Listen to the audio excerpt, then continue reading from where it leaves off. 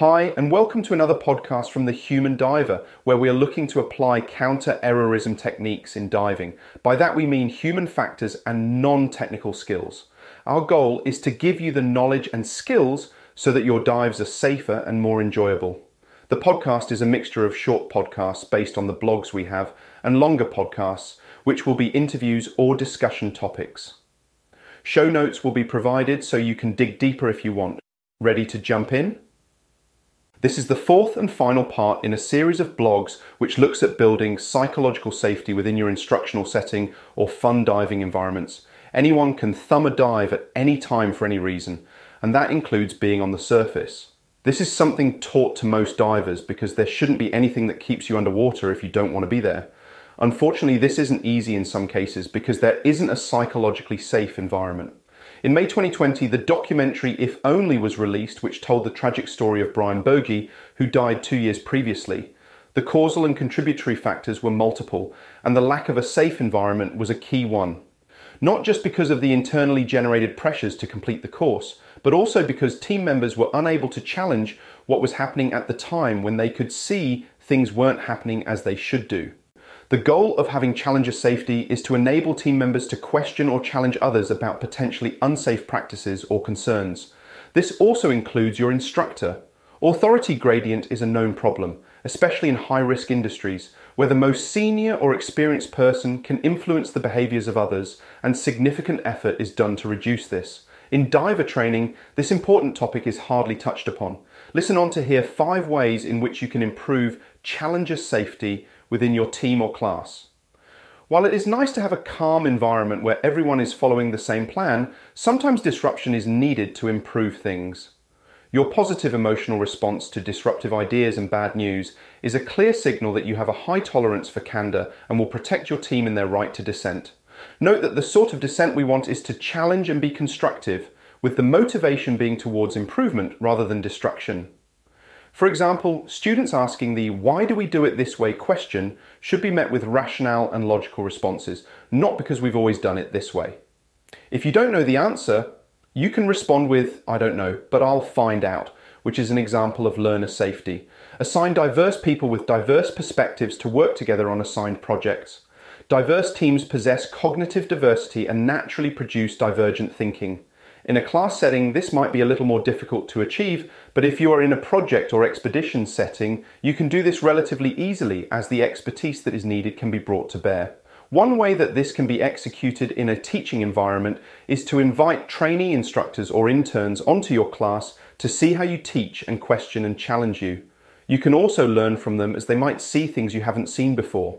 Leaders make decisions that are right today and then wrong tomorrow. At other times, we simply make the wrong decisions. Period.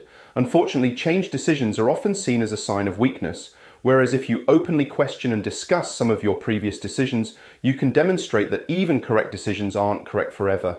Help your team know that you're willing to revisit old decisions, courses of action, and points of view.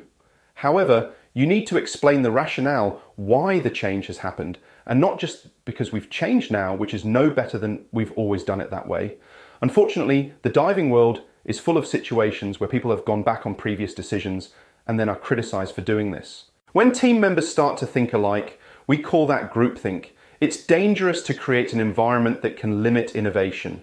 This is especially true when it comes to risky or dangerous behaviours like penetrating a cave or wreck without a line, exceeding decompression obligations, dodgy weather conditions, or any manner of activities which, if something were to happen, others would apply hindsight and say, "that was obvious."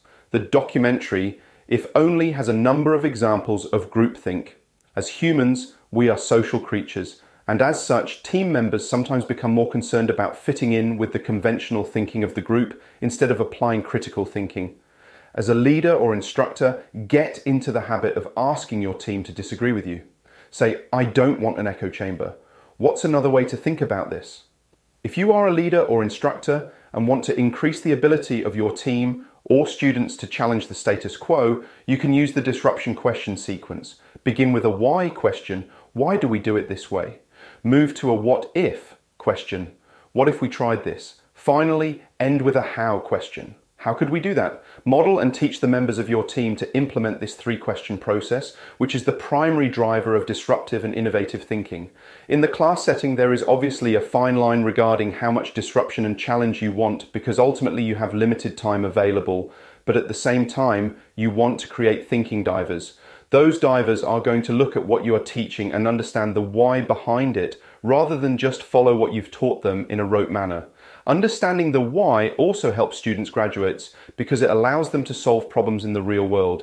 This is because the environment they are in now doesn't exactly match that which they previously experienced, and they can solve the problem from first principles. Finally, challenger safety is essential when it comes to being able to end a dive when you want to end the dive.